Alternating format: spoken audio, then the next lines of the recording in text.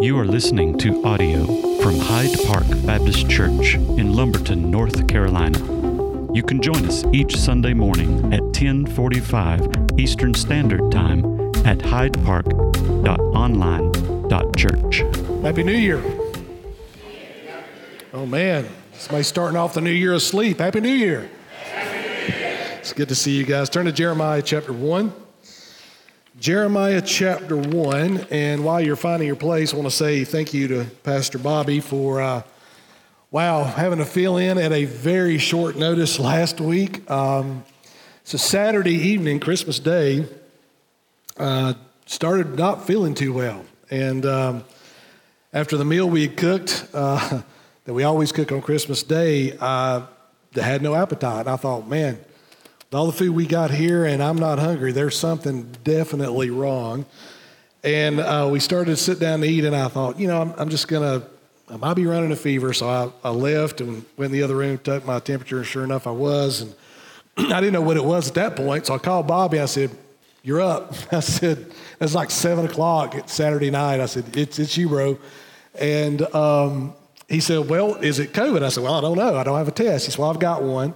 So he came by, stuck it in my mailbox. I took it, and that thing turned red within 3 minutes. So yeah, I was eat up with it, apparently.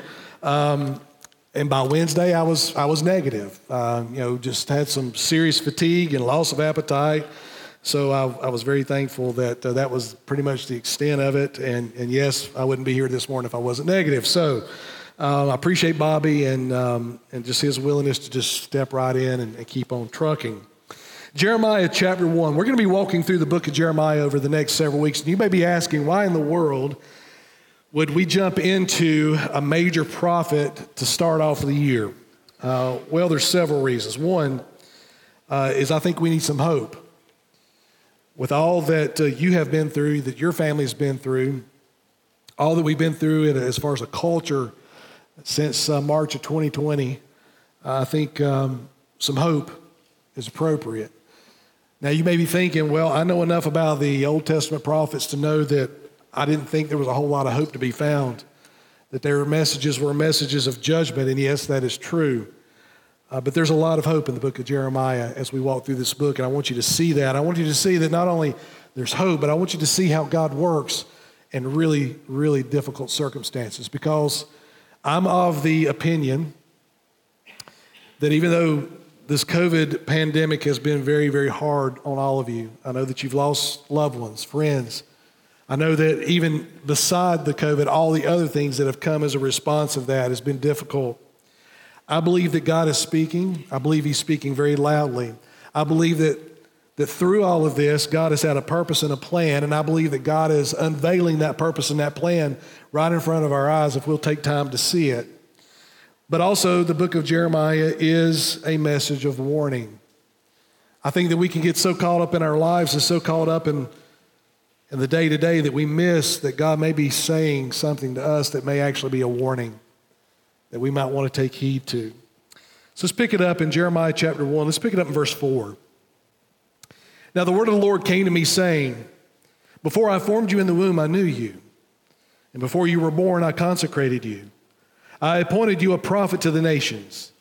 Then I said, Lord God, behold, I do not know how to speak, for I am only a youth. But the Lord said to me, do not say I am only a youth, for to all to whom I send you, you shall go.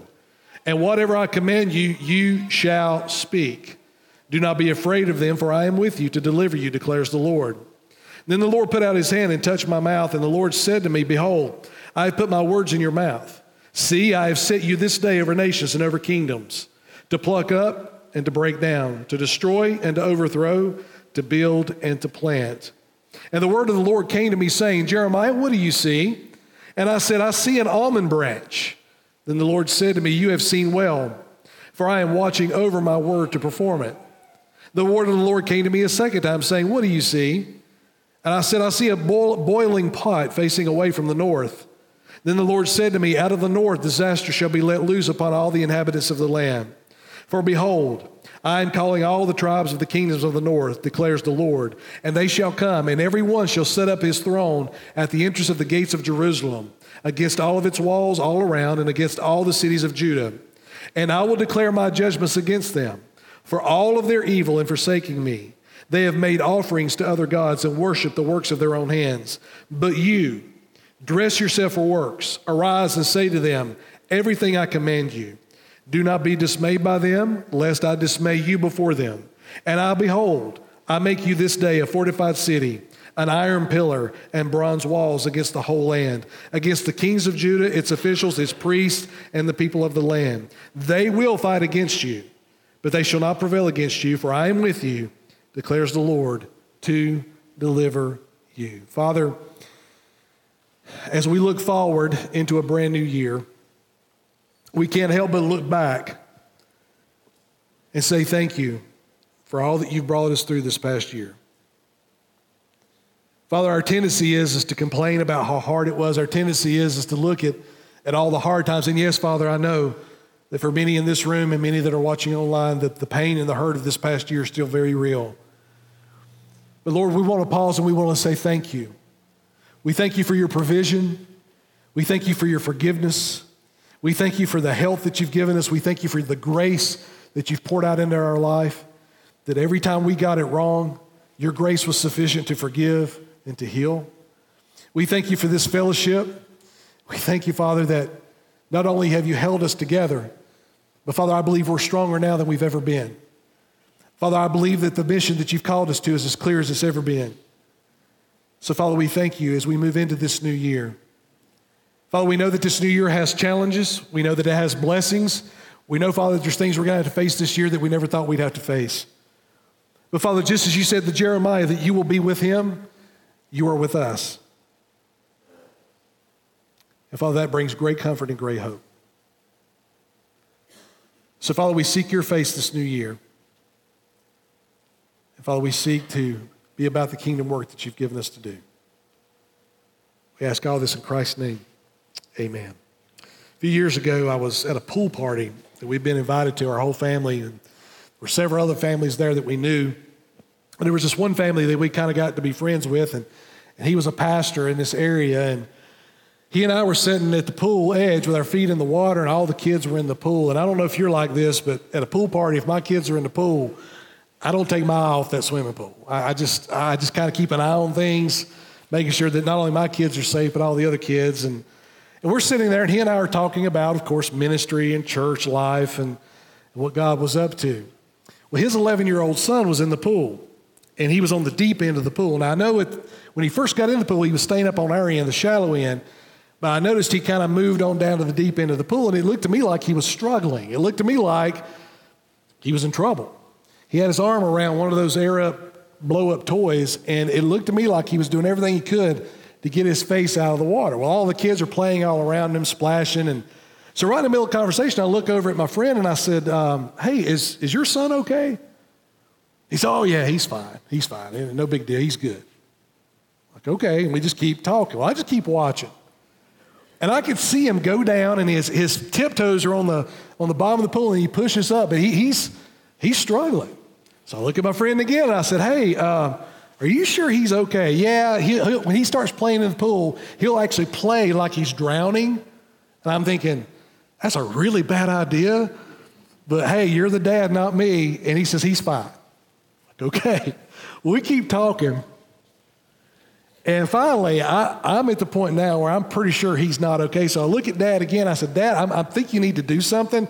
I think he's in trouble. Well, before Dad can speak, his wife, who is fully dressed, they've been at a church event. She had on her full dress clothes, nails done, hair done. Before he can speak, she jumps into the pool. Talk about a bad parenting moment. You're getting ready to hear one of the worst. She swims over, grabs the son, pulls him over out of the pool, gets him up on the pool deck. She was a lifeguard at one time. Rolls him up on the side, and there's water coming out of this kid everywhere, and he's coughing and he's gagging. And I'm sitting there looking at this, and I look over to my friend, and all the color has drained out of his face. He's African American, so he was pale as he's ever going to be in that moment. And in that moment, he realizes for the first time that his son was actually drowning in that pool while he sat and watched. Because in his mind, he had justified that his son was okay when in fact his son was not okay. But I'll tell you what he was most worried about more than anything else: the wrath of his wife. And let me tell you, I'm over at the pool. I see him over and his wife. They're sitting on a bench on the other side of the pool. And all I can see is her backside, but I can see that arm. And I want you to know that it was on like Donkey Kong over there on the other side of that pool while their son is still coughing up water. Now, the reason I share that story with you is because we can fool ourselves into thinking that everything is okay when in fact everything is not okay. Now, I know as we begin 2022, you're thinking about maybe some resolutions. You're thinking about, I need to lose a few pounds, or maybe you're thinking about, I'd really like to get off that cholesterol medicine or get off that blood pressure medicine, so I'm going to hit the gym and start working out. I'm really going to be committed to it this year past March. I'm going to be committed this year. So you're kind of running all those things through your mind about how you need to eat better. And most of those resolutions focus on our physical well-being. But let me ask you a question. Are you asking any questions about your spiritual well-being? Or are we simply saying that I'm okay, you're okay, we're all okay? Because I think if we're saying that, we're going to miss out. Because when the warnings come, if we live in this false world that everything is okay and that I'm okay and you're okay, if we continue to live in that false world, even when the warnings come, we simply ignore them. And we can ignore them so much to the point where your own son is in a pool drowning right in front of you and you don't even recognize it. Jeremiah is going to be called at age 17 to go to the southern kingdom and preach and teach a very hard message from God. Now, before we can get into this, I need to give you just a little bit of background on what's going on here. In the Old Testament, there is some historical moments in the Old Testament that are huge. One of them, there are many, but one I want you to focus on is if you go back under David the king and his leadership, the nation was unified. All 12 tribes of Israel were all unified under his leadership. And under his leadership, the kingdom expanded, it exploded in power and wealth and influence. David dies, Solomon, his son, comes on the scene, and Solomon has more wealth than anything the world has ever seen. His kingdom is still expanding. Everything is wonderful and grand, even so much so that Solomon is able to build a temple for God. Well, it's not long after that Solomon, in his pride and his arrogance, ends up having some serious issues come up in his family. And one of the results of the issues that comes up in his family is one of his sons turns against him. And in all that goes on in Israel's history, what ends up happening is this kingdom of 12 tribes that were unified under David, they split. And 10 tribes moved to the north. We call that the northern kingdom. And 2 tribes remain in the south, and we call those the tribes of Judah and Benjamin. Now, in the tribe of Judah, or in the region of Judah, is the city of Jerusalem, with its walls, its inhabitants, the temple. And so Jerusalem is right there in Judah, and it's part of the southern kingdom. Now, at the time Jeremiah is writing, the northern kingdom, those other 10 tribes, they've already been judged by God. And they were judged because of idolatry. They were judged because they turned their hearts and their lives and their backs on God. Well, now, God has a message for the southern kingdom. Now, he sent other prophets their way, but they have ignored every single one of them. Jeremiah is going to be the last one. And Jeremiah, at 17 years old, is going to be sent to a nation that doesn't want to hear what he has to say because they believe everything's okay. They believe that as long as they go through the rituals, go to the temple, offer the sacrifices, as long as they go through the rituals of religion, everything's okay.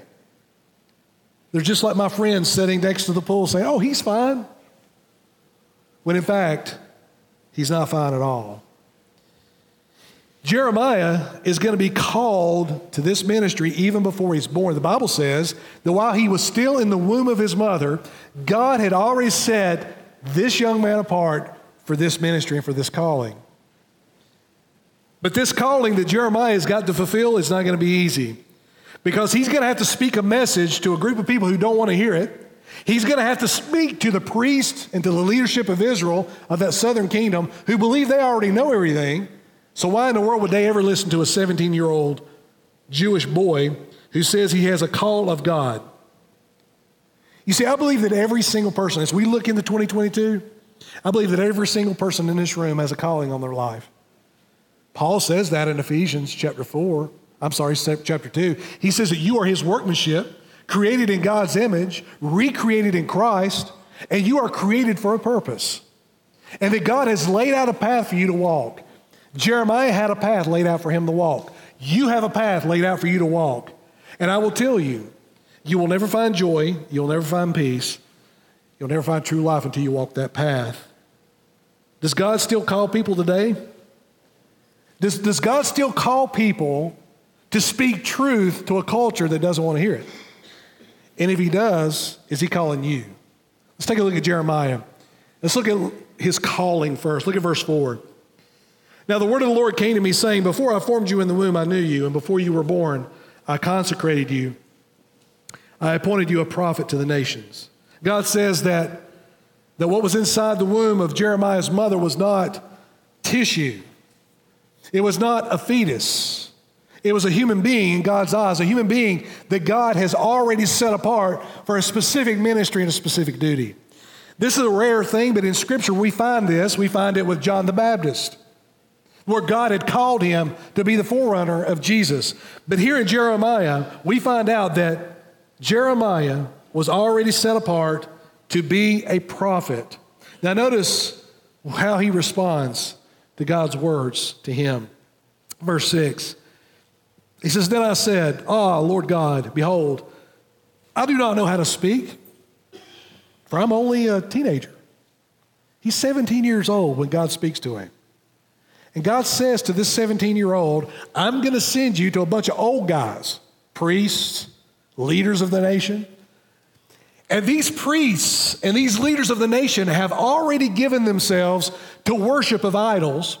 So I'm going to take a 17-year-old, someone that nobody expects to speak the truth, someone that nobody expects that God would ever use. A 17-year-old, really? And that God's going to send that 17-year-old to a nation that is going to reject everything that he has to say.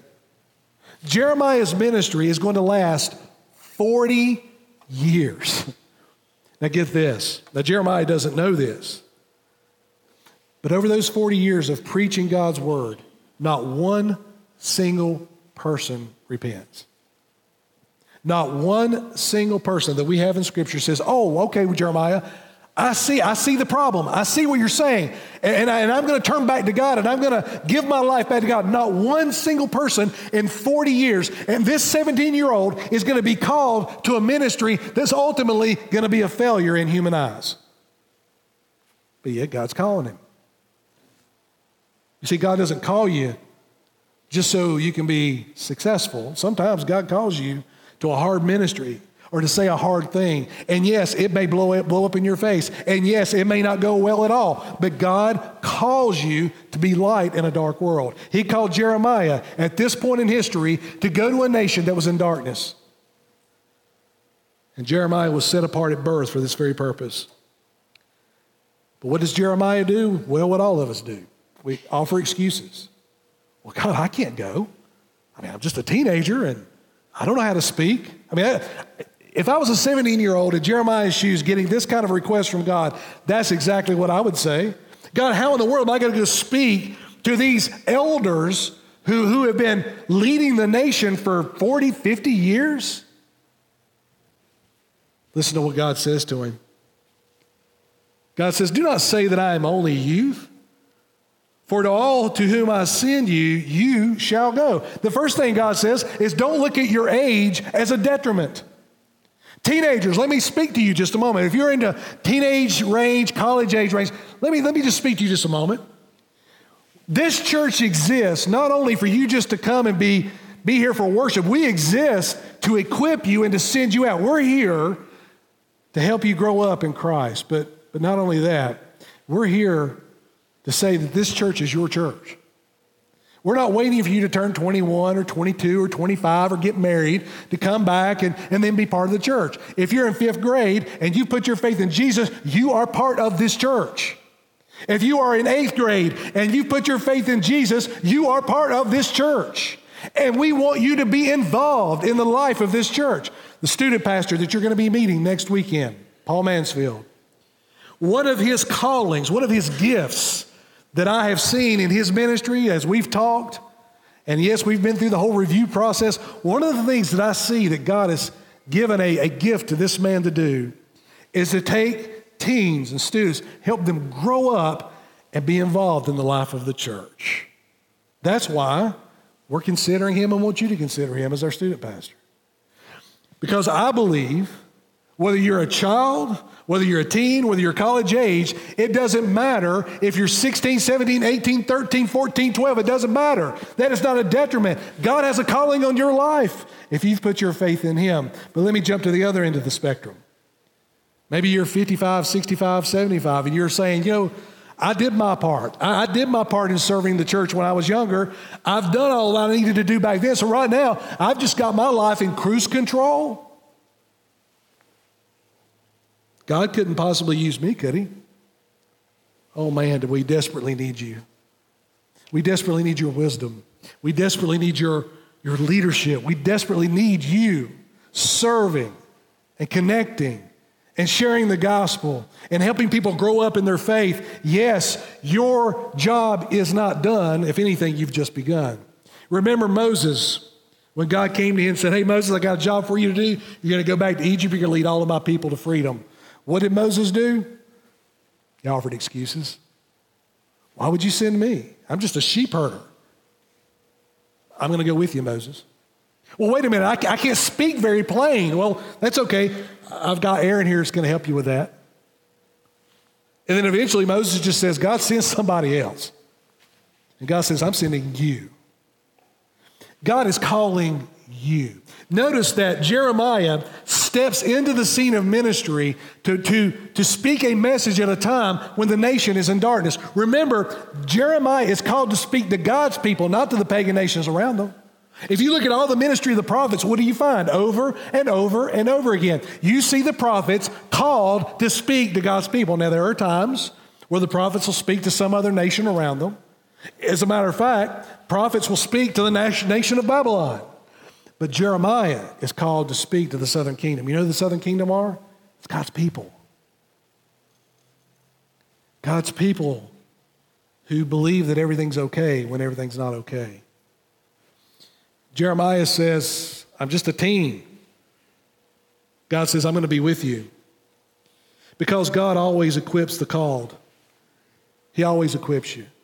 He always provides what you need.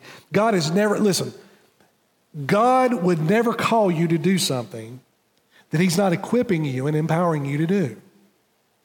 Back when I struggled with the call into ministry from 2003 to 2005, I offered every kind of excuse in the world. And it came down to one single thing.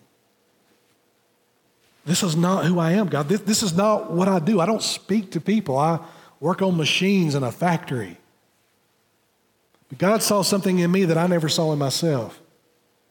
And God says, it doesn't matter what skill set you've got. It doesn't matter how old you are. It doesn't matter if you've got a speech impediment. It doesn't matter if you struggle with depression or anxiety. It doesn't matter what your background was. It doesn't matter how your parents treated you. It doesn't matter if you had an addiction. It doesn't matter any of that. I am calling you, and if I call you, I will go with you. And church, he's calling you. What excuses are you offering? Or are we simply saying, I'm okay? I'm good, God. I don't really need anything else. Notice what God does. He equips the called. He says, do not be afraid of them, for I am with you to deliver you. This is in verse 8. Now, it's interesting that God says, don't be afraid. That kind of preempts the idea that there's going to be times of fear in Jeremiah's life. When a prophet will go speak to a nation that's completely turned their back on God, yeah, there can be a pretty bad response to that. And as we walk through this book, you're going to find out that Jeremiah and his message was not embraced. As a fact, Jeremiah becomes public enemy number one. They hate him with a passion because he simply speaks the truth. that God equips him, commissions him. Look at verse 9. Then the Lord put out his hand and touched my mouth, and the Lord said to me, behold, I have put my words in your mouth. So God takes his hand, and I don't know exactly how this happens, but Jeremiah describes it as God taking his hand and putting it on Jeremiah's mouth. And God fills Jeremiah up with the words that he wants Jeremiah to speak. Now, this is going to happen several times throughout the book where God is going to give Jeremiah a message. But here at the very beginning, he says to Jeremiah, basically, I'm giving you all you need. For 2022, if you've got Jesus, you've got all you need. I don't know what we're going to face. I don't know what, I've given up on trying to figure the pandemic out and how that's, I don't even think about it anymore. Just try to minister where we are and help our church family where we are. But I can tell you this, I've come to the conclusion over and over and over again that if I've got Jesus, I've got all that I need. Jeremiah had God put his words into his mouth. Guess what you have that's so far better than what Jeremiah had? When you put your faith in Jesus, the Holy Spirit lives inside of you. You have God in you. You have the author of Scripture who lives in you. That's far better than what Jeremiah had. And guess what? God has given you that resource because he has a calling on your life. And it could be that you're offering excuses. Let me speak to just a few of those callings. Because oftentimes in the Baptist church, when we hear the word calling, you think of me and you think of Pastor Bobby. When you hear the word calling, you're thinking about calling in vocational ministry, some type of full-time or part-time bivocational pastoring a church. That is not the only way we think of calling in the New Testament. Men, you have been called to lead your families by serving them. Men, you have been called to lead your family, lead your home with integrity and character. You have been called to be a man of honesty. You have been called to be a man who doesn't cheat or take advantage of people. You have been called, if you are married in the household, you and your wife, men, you have been called to serve your wives and love your wives as Christ loves the church and gave himself for it. That is what you've been called to do. Ladies, you've been called to honor your husbands, to respect and honor. You have been called to also live a life of integrity and character, to let your yes be yes and your no be no. That instead of speaking lies, we speak truth, even though when we speak the truth, it may cause difficulty in our own lives. Young men, young women who haven't gotten married yet, you've been called to a life of integrity. You've been called by Christ to live differently than the rest of the world lives, to consume entertainment with a watchful eye on what is appropriate and what is not appropriate. You have been called to live the way Jesus lived his life. You have been called to be a little Christ if you've been born again. So all of you, every single one of you have been called, but not only that, every single one of you have been called to be light in a dark world. Now, one of the ways that we understand that is by the truth that we speak and the truth that we live. How is your life going to look any different than the darkness in this world if you're joining right in with that darkness? Every born-again believer has been called and separated from the world to live differently. Not because we're better, but because we're different. Students, teens, kids, guess what you're called to do? You're going to love this one. You're called to obey and respect your parents.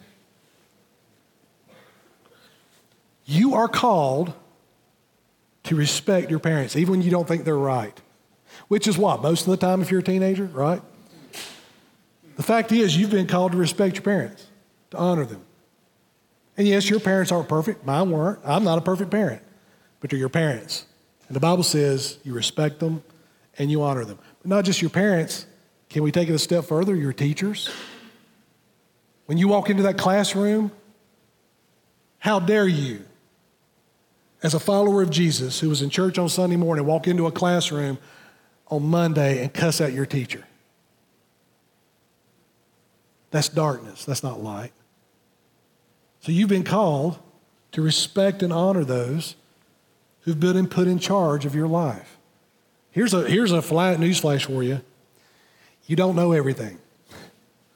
I thought I knew it too when I was your age, but I didn't. So honor your parents. That's what you're called to do. But then there are some of you that are called to something very specific. There are people in this ministry, in our church right now, that I believe God is calling and separating to be a foreign missionary somewhere across the globe. I believe that God is going to call some people out of our church to become pastors. I believe that God has got his hand on some people right now, and he's saying, I'm calling you to talk to your coworker about me tomorrow. So yes, while we all have a general calling to Great Commission work, I think there are people in this congregation that are being called to very specific ministry. You know exactly what God is calling you to, and you know what you're doing? The same thing I did, offering all kinds of excuses. Oh, wow, it can't be me. When yet God is saying it's you. Notice the ministry of Jeremiah. Pick it up in verse 11. There's going to be a promise and a prediction. Look at verse 11. And the word of the Lord came to me saying, Jeremiah, what do you see? And he said, I see an almond branch. Then the Lord said to me, you have seen well, for I am watching over my word to perform it. What is going on here? Apparently a vision, or maybe Jeremiah saw an actual almond branch. And there's a play in the Hebrew language here that helps us to understand what's going on in this dialogue. So Jeremiah sees an almond branch. Now an almond branch in Judah, even to this day, was one of the plants that bloomed the earliest in the season. In other words, in the wintertime, the way the Jewish people in Judah knew that spring was just around the corner is when they saw the almond trees begin to bloom. So it bloomed earlier than any other plant. And so when the Jewish people saw the almond trees begin to bloom, they knew that spring was waking up. Now, if you look at that word for almond, and you jump down to verse 12 where it says, then the Lord said to me, you have seen well, for I am watching. You see that word watching? In the Hebrew language, the word almond, the Hebrew word for almond and the Hebrew word for watching is very, very, very similar, almost identical, a little bit of a difference in the pronunciation. Here's what God is saying. He's saying, Jeremiah, you see the almond trees when they bloom? You know that spring is waking up? Well, let me tell you, Jeremiah, the words that I'm going to give you to say to the people, I am never going to fall asleep when I tell you those words. I'm going to fulfill it. Because imagine a 17-year-old. He hears what God is going to tell him about God using a foreign army called the Babylonians to judge his own people. Wouldn't you imagine that a 17-year-old will go, really? God, are you really going to do that? And then imagine in Jeremiah's 20th year of ministry of saying the same thing over and over again. Wouldn't you imagine at year 20, Jeremiah's going, God, what's going on here? What about year 30? What about year 35? What about year 40? Well, by that time, Babylonians were already attacking.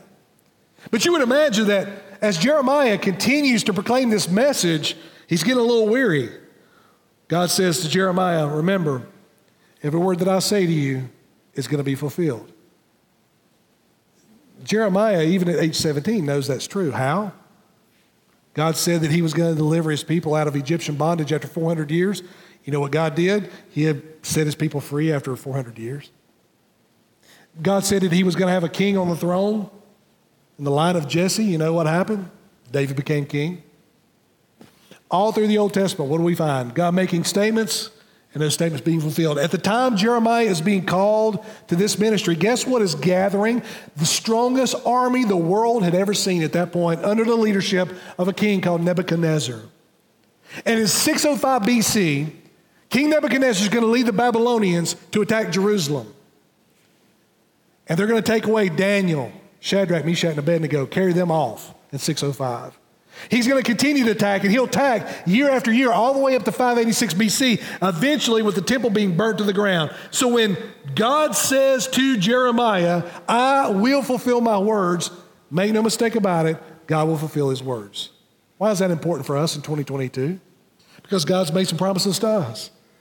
He's going to fulfill every one of them. But not only did God make a promise, he's also going to make a prediction. Look at verse 13.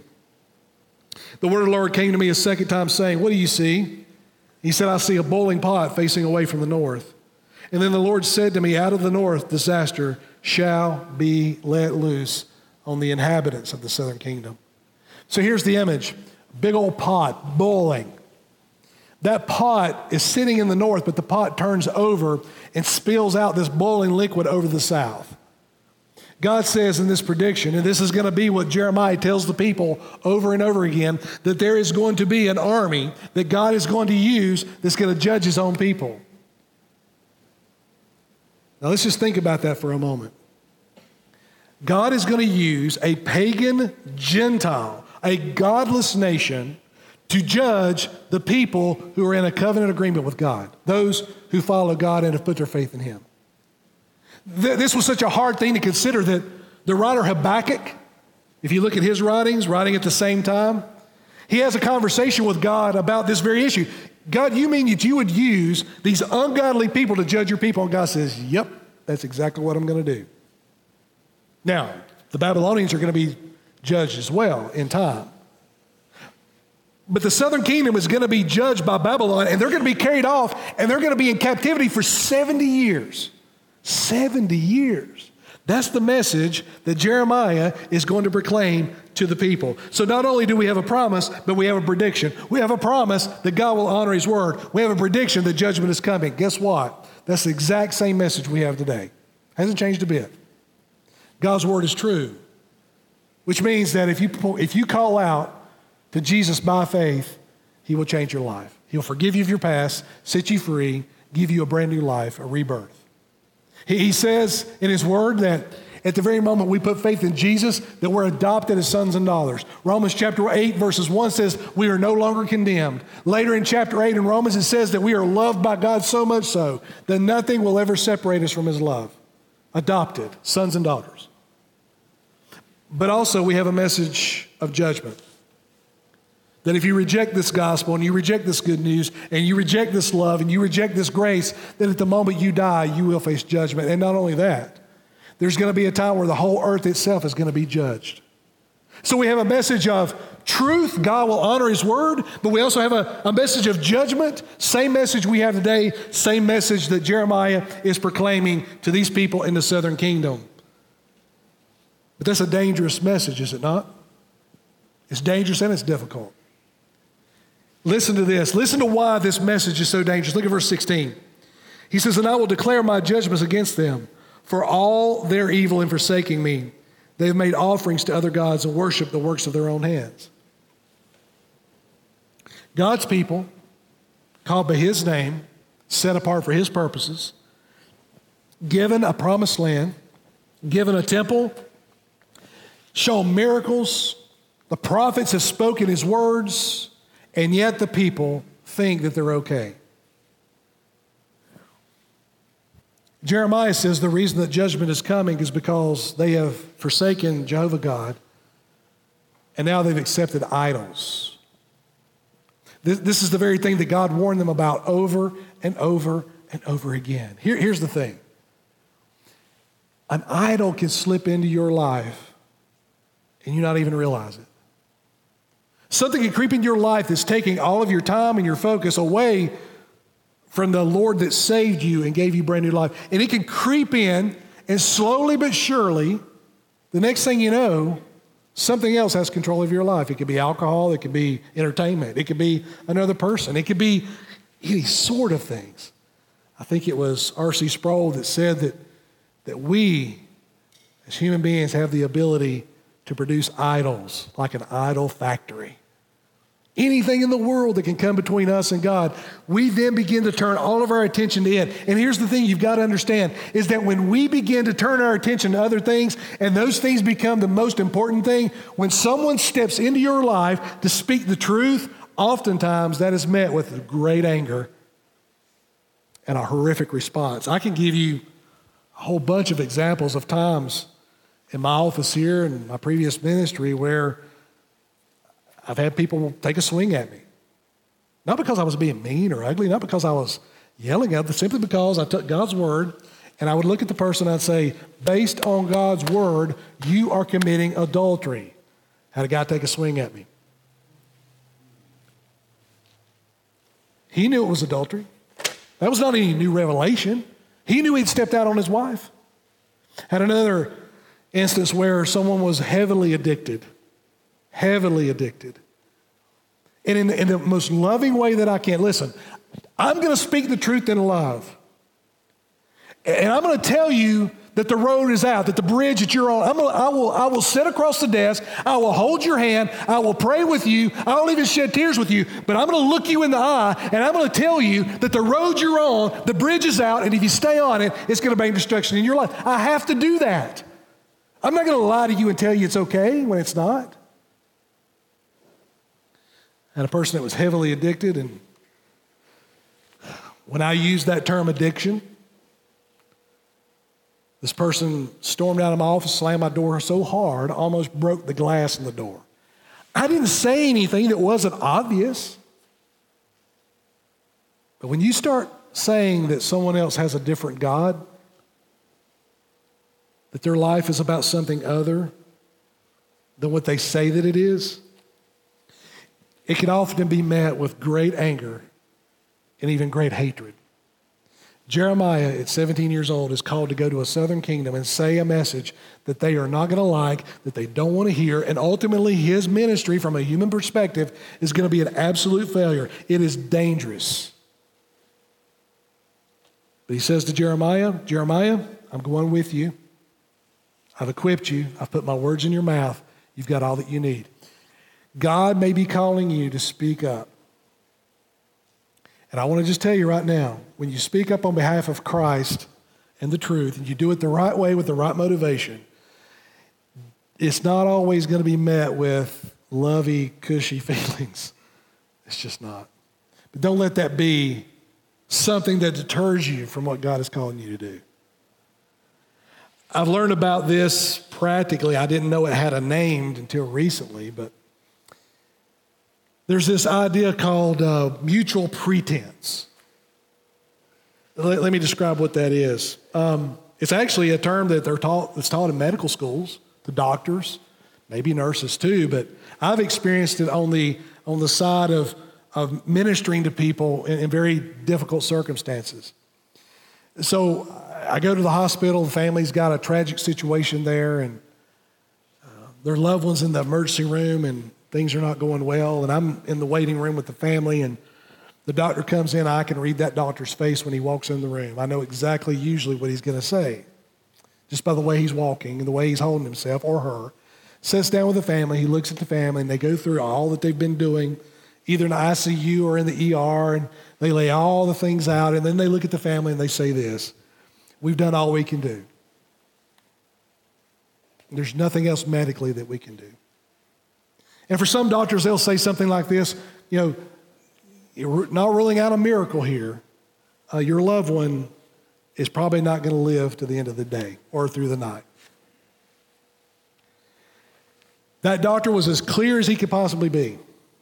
Doctor leaves the room. The family begins to talk. And it's as though the doctor was never there. I've literally had families start talking about, when so-and-so gets out of this hospital, we're going to be able to do this and we're going to be able to do that. And, I'm glad. The doctor said he was doing better, right? And I'm sitting there and I'm listening to this and I'm going, no, it's not going well at all. But it's because in their mind, they can't conceive of the idea that their loved one is in such bad shape that they may not survive, that in their mind, they pulled so far back from this, they have a presupposition. The presupposition is they're going to be okay. They're going to be okay, right? I've had family members look at me and say, the doctor said things are going well, right? No, things aren't going well at all. You see, where the southern kingdom is, they have mutual pretense. They're going through the rituals. They're offering the sacrifices. The priesthood's doing its work just like it's been doing. They all think everything's okay. And here comes this 17-year-old kid, walks into the fray, and he says, it's not okay at all. As a matter of fact, you guys are far, far from God. Listen, your marriages, we can live under this mutual pretense that everything's okay, while the fact is you're just passing each other in the hallway. Your roommates, you're just passing each other in the hallway as you're going to work. The love and the compassion that was once there is no longer there, and you're operating off mutual pretense. that everything's okay when everything is not okay. Maybe a child that's addicted to alcohol or heroin or whatever.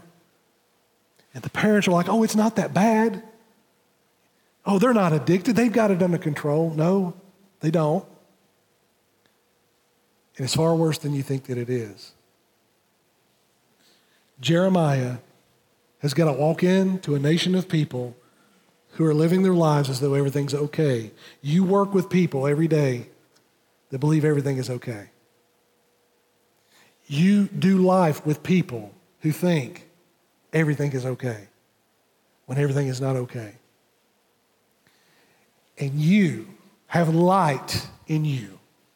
If you've been born again, you have come to that place of full surrender to Christ, you are the light to the world. And guess where your light shines the brightest? In those darkest places when people have fooled themselves into thinking that everything's okay. Maybe God has called you to be the one in your marriage, in your home, on your job, to step into that darkness and go, you know what, folks? It's not okay. It's not okay. God is calling you with a similar message. And the same promises that he made to Jeremiah, he's making to you. I have put my words in you, the Holy Spirit. I have called you to Great Commission work. I have called you to be light in a dark world. And all we typically tend to do is give excuses on why we can't. I'm too old, I'm too young, I don't have the right words, I don't have the right training. You've got everything that you need. If you've got Jesus, you've got the Holy Spirit, you've got everything that you need. It's time in 2022 to no longer make excuses. If we're going to be focused on our physical health, oh, I'm going to work out, oh, I'm going to cut some things out of my diet, I'm going to cut some sugar out, I'm going to get off my blood pressure medicine, whatever that may be, maybe we should take, and that's all great, that's all wonderful, maybe we should spend as much time talking to the Lord about our spiritual health in our marriage and see if the Lord has some things he wants to say to us. Maybe he's going to send somebody into our path that's going to speak the truth and love to us. Do not respond in fear. Do not blow up at them. Embrace that. God's trying to speak to you. Maybe in 2022, starting off this new year, we need to put as much emphasis and concern on our spiritual well-being, where we are with Christ, what Christ is calling us to do. Maybe he's calling you to get saved. Maybe he's calling you once and for all to put your faith in Jesus and have a brand new life. Maybe that needs to happen today. But God is calling you. He's speaking to you. And if we will stop long enough to take the mask off and say it's not okay, we'll get to hear, maybe for the first time in a long time, what God is really trying to say to us. Father in heaven, I thank you for the opportunity to live out a brand new year with this family called the church. Father, we are a family of disciples on mission together. And Father, I pray that you would build us even more unified around Great Commission work, that we would offer no excuses, that we would engage in the work that you've called us to do. But Father, at the same time, we would see where we stand with you. See it with clear eyes, that maybe we're not okay. And Father, we see all through Scripture people who are not okay. Father, I've been not okay, but your grace has been sufficient. Your mercy is fresh and new every morning. And Father, where my sins abounded, your grace abounded even more. Lord, I'm not going to forsake the calling you've put on my life. But Lord, I believe there's some others here that are called as well. And so, Father, I pray that we would listen to you this morning and not offer excuses.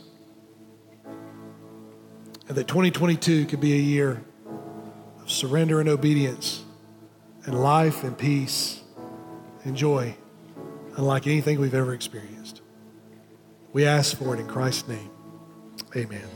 Thank you for tuning in to this week's sermon. For more information about Hyde Park Baptist Church, please check out our website, hydepark.church, or on social media on Facebook and Instagram @Hyde Park Baptist.